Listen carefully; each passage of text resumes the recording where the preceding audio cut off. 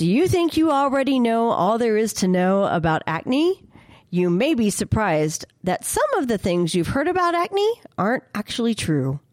Remember that one thing that one person told you that one time about what you should or shouldn't do when raising your kids? Find out if it's true or not. This is Debunking Old Wives' Tales with Dr. Cindy Gellner on The Scope. Myth number 1, tanning clears up the skin. Tanning may mask the appearance of acne, but the sun can actually make the skin more dry and irritated, which triggers breakouts. The sun can cause premature signs of aging and skin cancer, so be sure to always wear sunscreen with a high SPF and choose one that says non-comedogenic on the label. That means it won't clog pores. Myth number 2, the more you wash your face, the fewer breakouts you'll have. Nope. Washing your face helps remove dirt and oil from your pores, but it can also cause dryness and irritation. Again, that means more breakouts. Best thing is to wash with a mild soap, don't scrub, and gently pat your face dry when you're done. Myth number 3, popping pimples will make them go away faster. No.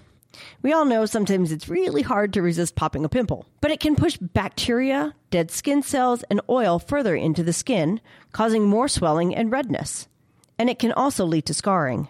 Applying gentle pressure with a clean, warm, wet washcloth can sometimes help, but if there are a lot of pimples that need popping, best to head to the dermatologist for help.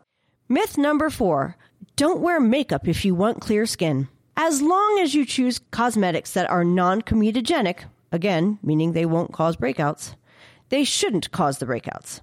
In fact, some makeup now contains benzoyl peroxide or salicylic acid, both of which help to fight acne. If you're still having breakouts or irritation, talk to a dermatologist about what makeup might be right for you. Myth number 5, if you keep getting breakouts, it helps to use more acne medication until the breakouts stop. False. Acne medication contains drying agents like benzoyl peroxide and salicylic acid. Using too much may cause overdrying, again, leading to irritation. Notice a pattern here. Overdrying leads to irritation, leads to pimples. If over-the-counter medication doesn't seem to work on your acne, it's a good idea to talk to your doctor or dermatologist. There are medications we can prescribe that can help with those pesky pimples. Have a question about a medical procedure? Want to learn more about a health condition? With over 2,000 interviews with our physicians and specialists, there's a pretty good chance you'll find what you want to know. Check it out at thescoperadio.com.